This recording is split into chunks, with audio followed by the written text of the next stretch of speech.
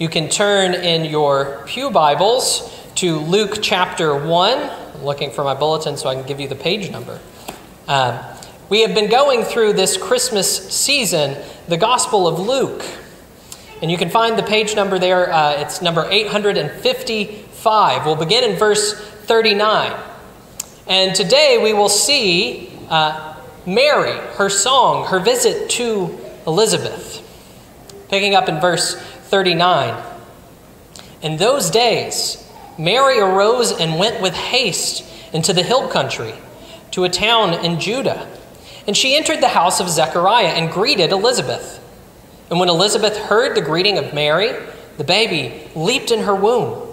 And Elizabeth was filled with the Holy Spirit, and she exclaimed with a loud cry, "Blessed are you among women, and blessed is the fruit of your womb. And why is this granted to me, that the mother of my Lord should come to me? For behold, when the sound of your greeting came to my ears, the baby in my womb leaped for joy. And blessed is she who believed that there would be a fulfillment of what was spoken to her from the Lord." And Mary said, "My soul magnifies the Lord, and my spirit rejoices in God my Savior. For he has looked on the humble estate of his servant. For behold, from now on all generations will call me blessed. For he who is mighty has done great things for me, and holy is his name. And his mercy is for those who fear him from generation to generation. He has shown strength with his arm. He has scattered the proud in the thoughts of their hearts. He has brought down the mighty from their thrones and exalted those of humble estate. He has filled the hungry with good things, and the rich he has sent away empty. He has helped his servant Israel in remembrance of his mercy, as he spoke to our fathers, to Abraham and to his offspring forever." And Mary remained with her about 3 months and returned to her home. If you'll join me in praying the prayer of illumination printed in your bulletin. Our Father, we have heard wonderful things out of thy word. We praise you for revealing Christ as the fulfillment of the Old Testament, and ask you to give us your Spirit so that we may understand the fullness of your truth. Amen. You may be seated.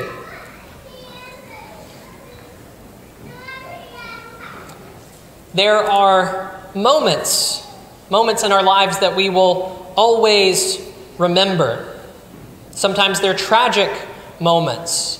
I know many of us in this room recall where we were on September the 11th, 2001. Many of us might remember where we were when the Challenger shuttle disaster happened, or if you're my age, the Columbia shuttle disaster. There are these moments that we share together as a culture. Sometimes they're not even moments that are tragic. Sometimes they're just water cooler moments. We all remember talking about the finale of this or that series. Some people remember where they were when Seinfeld ended. Some people remember where they were when Game of Thrones ended. I know this, and I know this about us because I've heard some of these stories in our own congregation. I know where some of you were on September the 11th. Some of us were in school. Some of us were driving to work. I know one person here was very near to the Pentagon. There are stories that are so ubiquitous in our culture that we tell one another, that we come back to and we check in on. Someone that I barely know, an acquaintance, I remember his story about September the 11th. He was here. He was a school-age kid, probably in high school. He's trapped in the district. These are these moments that we check in, that we share together.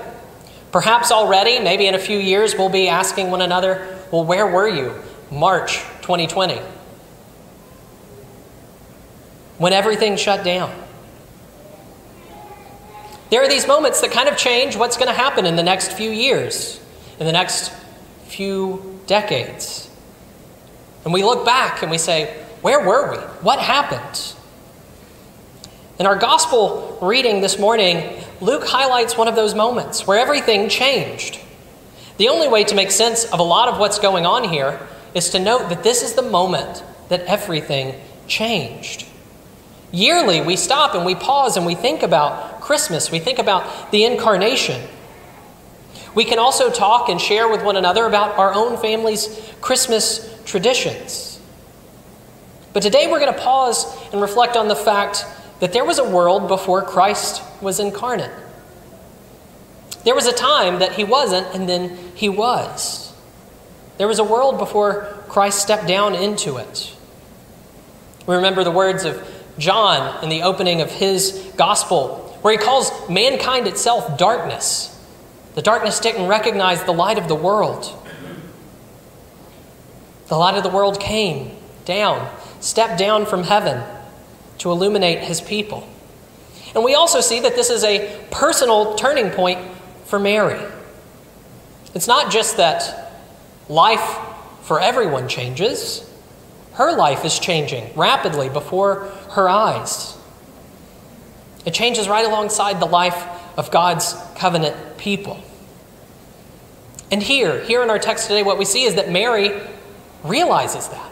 She's singing this song in that way, recognizing that everything has changed. Before we move on into our points for this morning, we should draw out a couple of the priorities that the Gospel of Luke has. Luke often draws our attention to the lowly, the poor, the needy. He draws our attention to them again and again. The spiritually depressed, those who were held at bay from temple worship. He draws our attention to Gentiles and to women. He was one of those folks. He was a Gentile. He was not allowed into the temple. The gospel changes that. It had a personal effect for him, for you, and for I.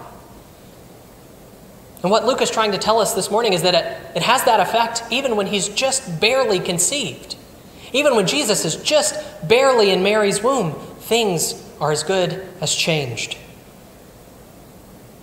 Luke also will very carefully connect the Old and New Testaments for us. It's not just that everything changed, but that this was promised. We'll see together today that the mothers and their sons are contrasted, highlighted for us. We're supposed to compare them. Jesus is the fulfillment of all those prophecies, all those promises. That's where Luke's gospel will end in Luke 24, with Jesus telling the disciples about how he fulfills the scriptures. And so at the same time he's ushering in a new era, he's breaking down old barriers. It's also a fulfillment of the words that were spoken to the prophets. Jesus is already shaming the wisdom of the world by coming down to Mary. He's already having that foolishness of the gospel break in. The wisdom of the world would not choose Mary. The wisdom of the world would not do it this way. And so we have three points this morning if you're a note taker. We're going to look at the meeting of Mary and Elizabeth. Then we're going to look at Mary's song. And then we're going to take a moment before we close to think about what it means that Mary is blessed by faith and in the Spirit. So to begin, this meeting of Mary and Elizabeth, these are the first few verses going from 39 to 45. Why do we have this here? Why do we have this account? Why are we bringing these two women together? This is the only gospel that records it. Well, there are some clues. Why is Mary doing this? Why do we have it here? Well, first clue is what their relationship is. The word here is translated relative. You could translate it kinswoman. This term is kind of generic. It's not a very specific term. Maybe you've heard that they were cousins. That's a guess. We don't know exactly what the relationship was. You can think in a few verses in Luke when the boy Jesus is at the temple and his parents lose him. What do they think? They think, well, maybe he's with kinsfolk, or acquaintances. It's this whole group they're traveling with. Maybe he's with some of our relatives. It's not a very specific word. Paul will use it in Romans 9 to talk about all Jews. I have a passion that my kinsmen will turn to Christ. And he's talking about Jews as a whole. Generally speaking, this word just kind of means distant family. Mary and Elizabeth are distant family. They're connected somehow. Maybe they belong to the same clan. But that distance could be rather large. A lot of people assume that they were particularly close. We don't know that. We also have a clue in when Mary comes. She's there during Elizabeth's last trimester, from the 6th month to the 9th month. Having 2 children, I know that the last trimester can be a challenging time. It's difficult. You need a lot more help. That's when Mary comes. Mary also, during her song, emphasizes her lowliness, her servant nature. She calls herself God's slave. It's not uncommon in Psalms to see that, and we'll see that this draws on Psalms a lot. But perhaps Luke is using this language to suggest to us that Mary is there to serve Elizabeth. She's a family member. She's of the clan. She's coming to help in that last trimester. There's a young girl. Maybe they want to get her out of town. Go help your relative. She needs some extra hands. Whatever the reason she's there, she comes, and we're invited to compare Elizabeth and John and Mary and Jesus. And Mary is there in lowliness, not in exaltation. The first invitation for us to compare these two come in Elizabeth's benediction. As soon as she hears Mary's greeting, right? Mary up and goes to the hills. That's one way to translate this. As soon as she enters the house, she greets Elizabeth, and the baby leaps. And Elizabeth starts acting like a prophetess. She's filled in the Spirit. John the Baptist leaps. As an aside, right, this is a moment where we see the Spirit move an infant in utero. He inclines John to recognize, to have a sign, even in the womb. If we remember back to the promise to Zechariah, what was it? The Spirit will be present with him, even in the womb. He's filled with the Spirit too, just like the angel promised. And so Elizabeth overflows. She's filled with the Spirit, and she pronounces a blessing. This is what prophets do. They pronounce blessing and curse. But here, Elizabeth only has words of blessing. The first person to speak a word of blessing in the Gospel of Luke, besides the angel, the first human is Elizabeth. Now, there are 2 words here that are being translated blessed. Our translation doesn't distinguish them. There are 2 different words going on here. So in verse 42, we have one word, and in verse 45, we have a different word. Perhaps the best way to kind of wrap our minds around this is to think of some words we use regularly in church services. Verse 42 is kind of like a benediction. It's a good word. It's a blessing. It's being spoken. It's a promise. This is kind of the generic term for blessing.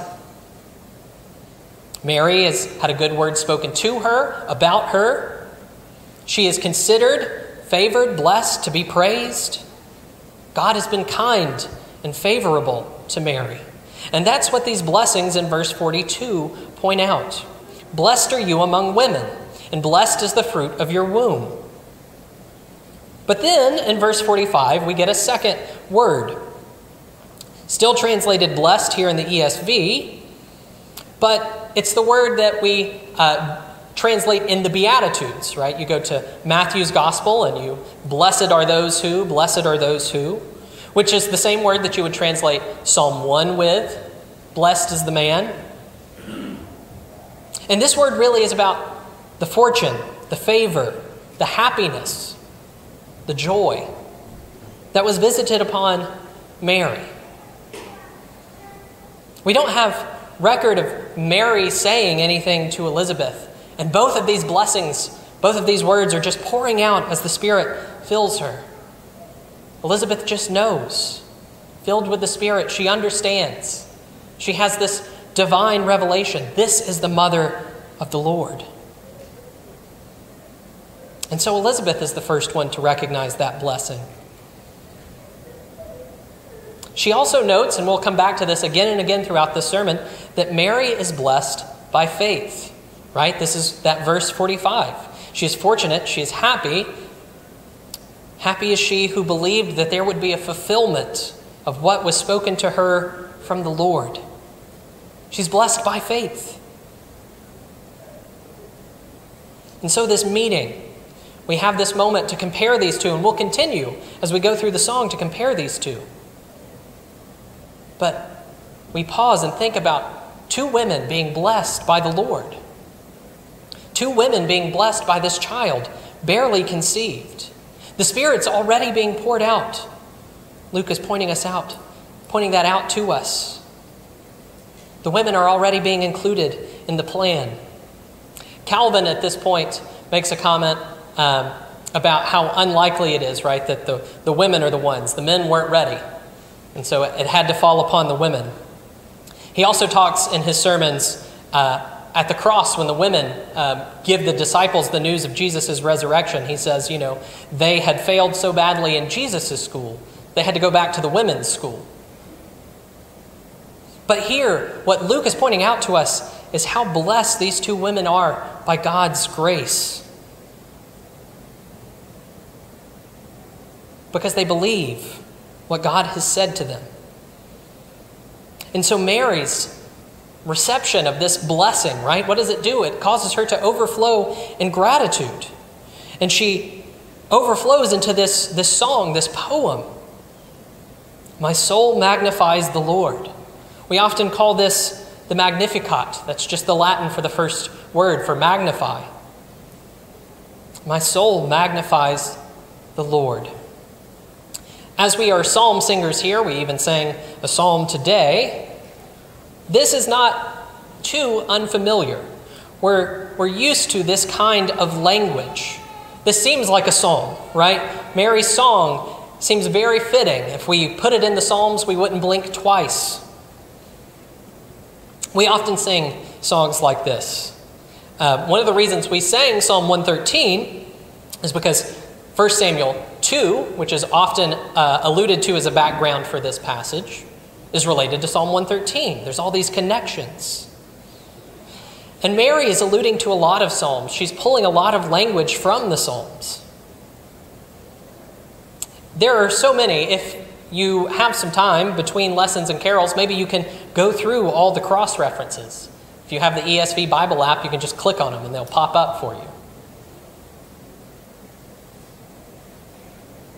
But this song, it's very much written in the language of the Old Covenant.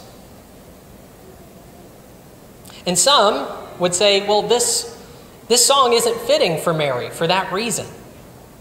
This song isn't quite Mary's song. Maybe it's Elizabeth's song. So much so that we actually have some texts, variant texts that have Elizabeth sing this, not Mary. Those are minor and they're almost certainly incorrect. But this seems like the song of a barren woman. Mary's not barren. Well, this is another chance for us to compare and contrast. Why is Mary singing this song and not Elizabeth? Well, Mary and Elizabeth are standing at the turning of the ages, as I've already said. In the incarnation, that promise, and now the beginning of the fulfillment, mark a turning point. The Messiah is come. We no longer wait. The time of the kingdom of God is at hand. And this helps explain one of the reasons throughout this song, these verbs are in the past tense. All of these things are as good as done. He has shown strength. He has brought down. He has filled. It's not something he will do. It's something he's already done. With God's promise, with the child conceived, this is a fait accompli. This is done. It's over. The world is turned upside down already. The day of fulfillment is here, no longer the day of promise. And in the day of fulfillment, it's not just the barren, but the virgin who conceives. The shift goes from something unlikely, right, that we see throughout the Old Testament again and again, like with Hannah in 1 Samuel 2. It's not the unlikely thing that happens, it's the miraculous thing. It's not just an answer to prayer, that God answers prayers, but that God gives miraculous signs, that he does miracles to save his people. Some of you know that I'm fond of quoting this line from W.H. Auden, right? "We who must die demand a miracle," says the chorus in his Christmas oratorio. We're going to die. We need a miracle. And here it's happening. And so in the day of fulfillment, the virgin conceives and bears a son. It's a sign for all of us. And the Messiah comes in fulfillment of the old covenant, but in excess as well. He's not coming to Elizabeth, the wife of a priest. He's not coming only as a prophet, but as the Messiah. All of that is reserved for John. He's the high water mark of the Old Testament. He's the one who comes in the expected way. But Jesus comes in a different way.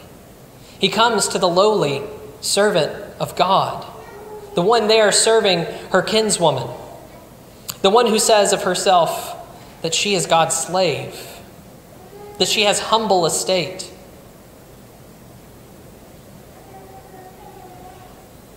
That's how the gospel comes. The Messiah comes to a girl from the sticks, not the proud, not the rulers. And that's what this song points out to us, right? He's dethroned the proud. He enthrones the poor. And again, the gospel here, shaming the wisdom of the world. When the Messiah comes, he fulfills these psalms. One of the things we don't spend enough time thinking about here is that Luke putting this as fulfillment in Mary's mouth means that he's pointing out to us that Christ is the fulfillment of all these psalms. The promises, the songs they sang. And so we'll take the song here point by point. We're going to look at Mary's view of herself. We're going to look at those who fear the Lord and on Israel specifically. But Mary views herself as lowly, right? We've already pointed this out again and again. She is blessed by God because of his plan and his action, not because she deserved it.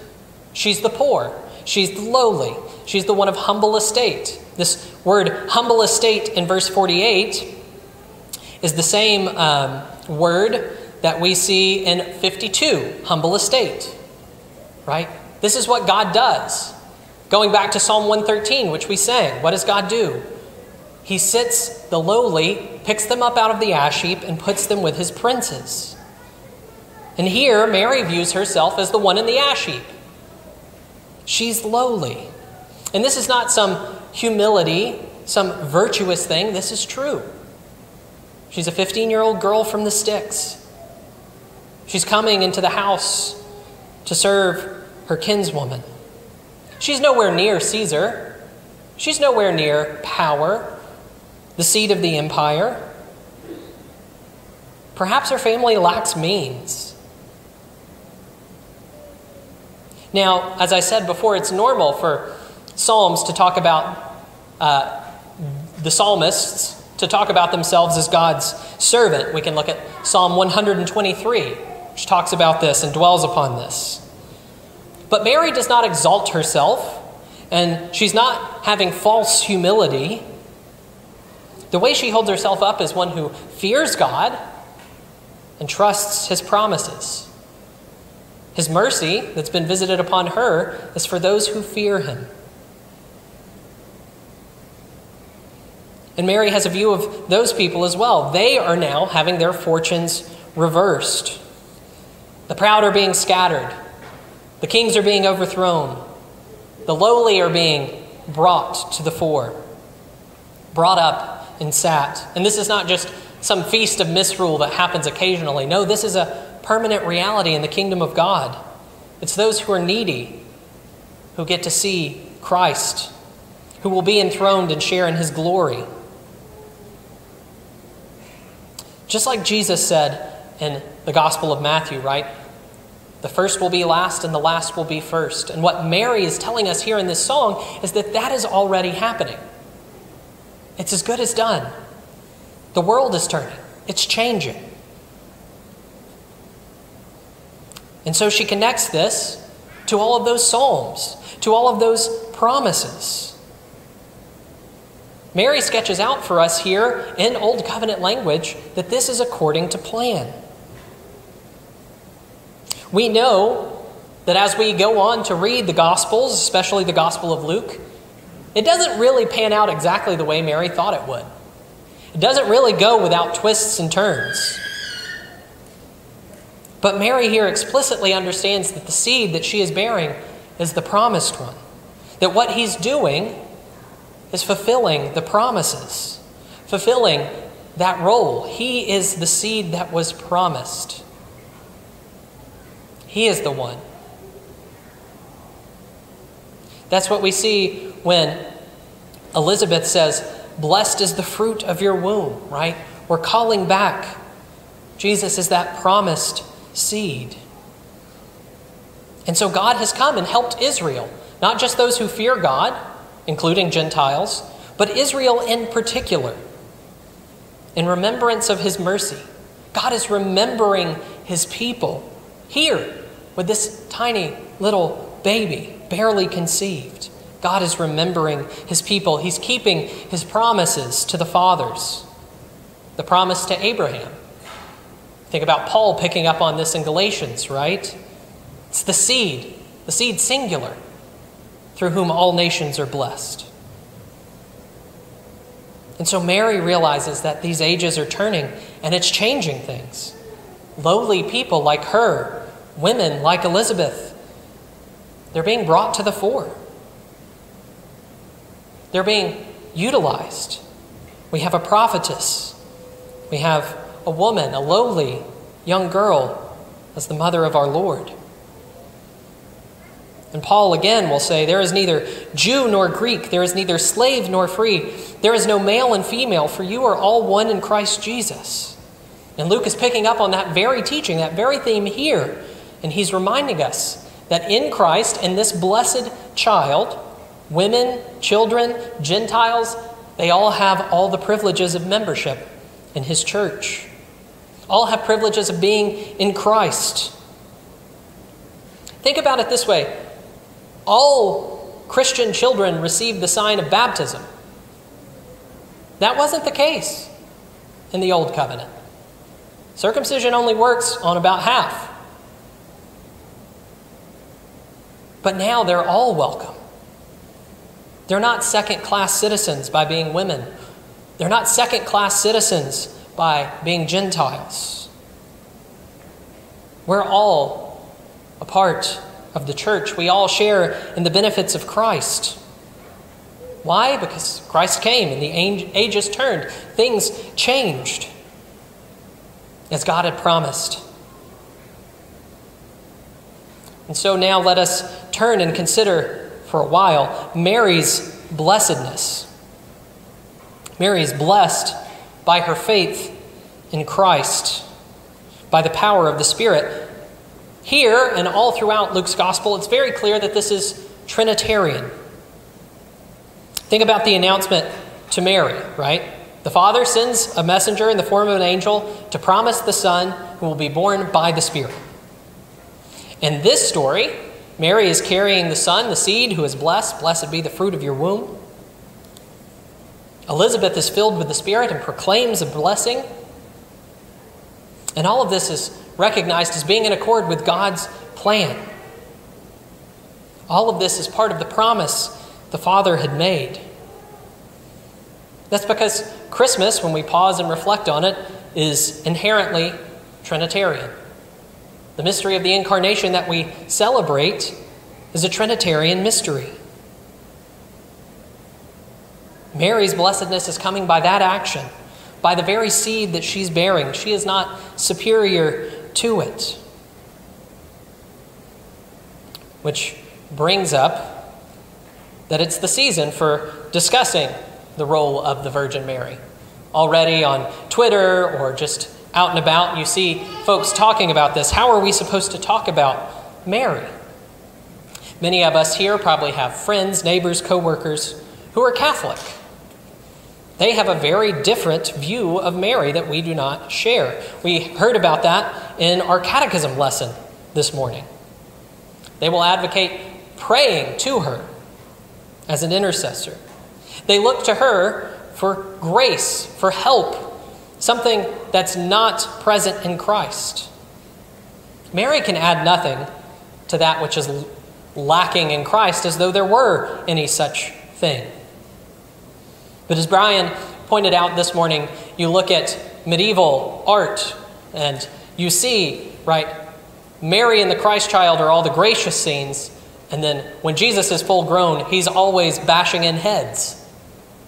He's always coming back in judgment. He compared it to left behind eschatology, right? Where are you going to be when Jesus comes back? Jesus' presence is to bring fear. And so they developed this idea that they could pray to Mary. She'll be gracious. She's the mother. She's meek and mild. We do not share that view of her. We do not pray to her, have her intercede for us, because all of that grace is present in Christ. We don't need a mediator for our mediator. We have everything in Christ Jesus. Now, that said, while we have our own view of Mary, we should not be afraid to confess and to sing the things that we find in Scripture about Mary. Right? We affirm in our tradition that it's acceptable to call her Theotokos. When we receive the creeds, and as our Belgic confession says, we agree with what the early fathers decided in accordance with them. It's okay to say that she is the mother of God. But we also affirm the logic of the early church here. When we say that, we're not confusing the natures. This goes back to confessing together the Athanasian Creed, right? We're not blending his essences. We're not dividing the person. What we're saying here is not that she begot the divine nature, but in the incarnation, she is the mother of the one person who is God and man. That's why we can use this term. But this term should not elevate Mary to displace Christ at all. The Belgic confession will also call her the Blessed Virgin Mary, just like she's called blessed here. Two different ways she's called blessed. It's okay to call her the Blessed Virgin Mary. I had a seminary professor who always just abbreviated it to the BVM, the Blessed Virgin Mary. That's okay. We can call her blessed. She was blessed. Scripture does. Our confessions do. We can sing the Magnificat. I was asked this week, why don't more churches sing this song? Is it because we are afraid of creeping Mariology? It's okay to sing the words of Scripture. Let me tell you all that. Right now, we can do that. We will sing this song together. We should not be afraid of what Scripture says about the mother of our Lord. Some reformers even still maintain the perpetual virginity of Mary. This is not in our confessions. It's adiaphora. Mary was blessed. She was blessed. But we also need to look at how she was blessed, right? Her and Elizabeth are both blessed by faith, not through their merit or their virtue. Mary's song only makes sense if we understand her to mean that she's favored not because she's better, but because she's worse. The favor that's given to her is because of God's promise, his promise to Abraham in the covenant of grace. She's favored by faith, by grace, through faith, and by the visitation of the Spirit. Again, Elizabeth's words, "Fortunate is she who believed that there would be a fulfillment of what had been spoken to her from the Lord." Why do we call her blessed? Because God spoke a promise and Mary believed it. Just like Abraham, right? We go to Romans 4, or even going back into Genesis. Abraham believed God, and it was counted to him, credited to him, as his righteousness. Mary had faith. Mary had faith in that promised seed, even as it was inside of her. Mary had faith in that baby she carried. Mary recognized what's often so hard for us to recognize, that Jesus is the fulfillment of all of the Old Testament. He's the fulfillment of all of those promises. Mary received favor by carrying Christ. She received grace by faith, like we are all called to do. She did not receive favor by merit or by working. The favor she received was carrying our Lord. We heard in Catechism this morning, and then I read it before our service, but I'm going to read it again, about the mediator, right? This mediator, Christ, whom the Father has appointed between himself and us, ought not to terrify us by his greatness, so that we have to look for another one, according to our fancy. For neither in heaven nor among the creatures on earth is there anyone who loves us more than Jesus Christ does. Brothers and sisters, Mary is blessed, but she does not love you as much as Jesus. She cannot mediate for you better than he can. She does not have the power. She does not have the love. She is not nearer to God. She's blessed. She's blessed by faith. We can be blessed by faith. God has turned the ages. We are in the time of fulfillment. All the promises of God, as Paul will say, are yes and amen in Christ Jesus. And that's true even here as he's barely conceived. The promise has come, Mary has believed it, and now babies are leaping in the womb. Women are prophesying. God is enthroning the humble. God's turned the world upside down in the incarnation. And we can join that kingdom, that heavenly kingdom, that kingdom of Christ, kingdom of heaven. If we recognize that we're poor in spirit, that we're needy, that we're lowly, we do not have merit to bring. We need Christ the mediator, just like Mary did, by grace through faith. And there's none of us here who are beyond that reach. We can experience God's assurance and his gospel and his blessing if we believe in that promised seed. As the gospel will go on to tell us about him, not only does he come down, but he bears the penalty for our sins. We just need to turn to him, trust him, and we will be able to sing this song alongside Mary. If you'll join me in prayer. Almighty and most merciful Father, we praise you for sending your Son into this dark and broken world. We praise you that Christ did not find the womb beyond his majesty, but he took on our humanity. He took on our own flesh to save us, to pay the penalty that we owed. We are thankful to you, Christ, that you scatter the proud, that you enthrone the humble and the poor in spirit who turn to you by faith. We are thankful that we are seated with you in the heavenly places even now by the ministry of your Spirit, bound to you, so that in Christ we are a new creation. We are thankful to you, O Christ, that we will reign with you in eternity, that you came to redeem us and that you came to bring us into your blessedness and glory. We pray all of this in the name of Christ Jesus, the righteous one, and by the Spirit who unites us to him. Amen.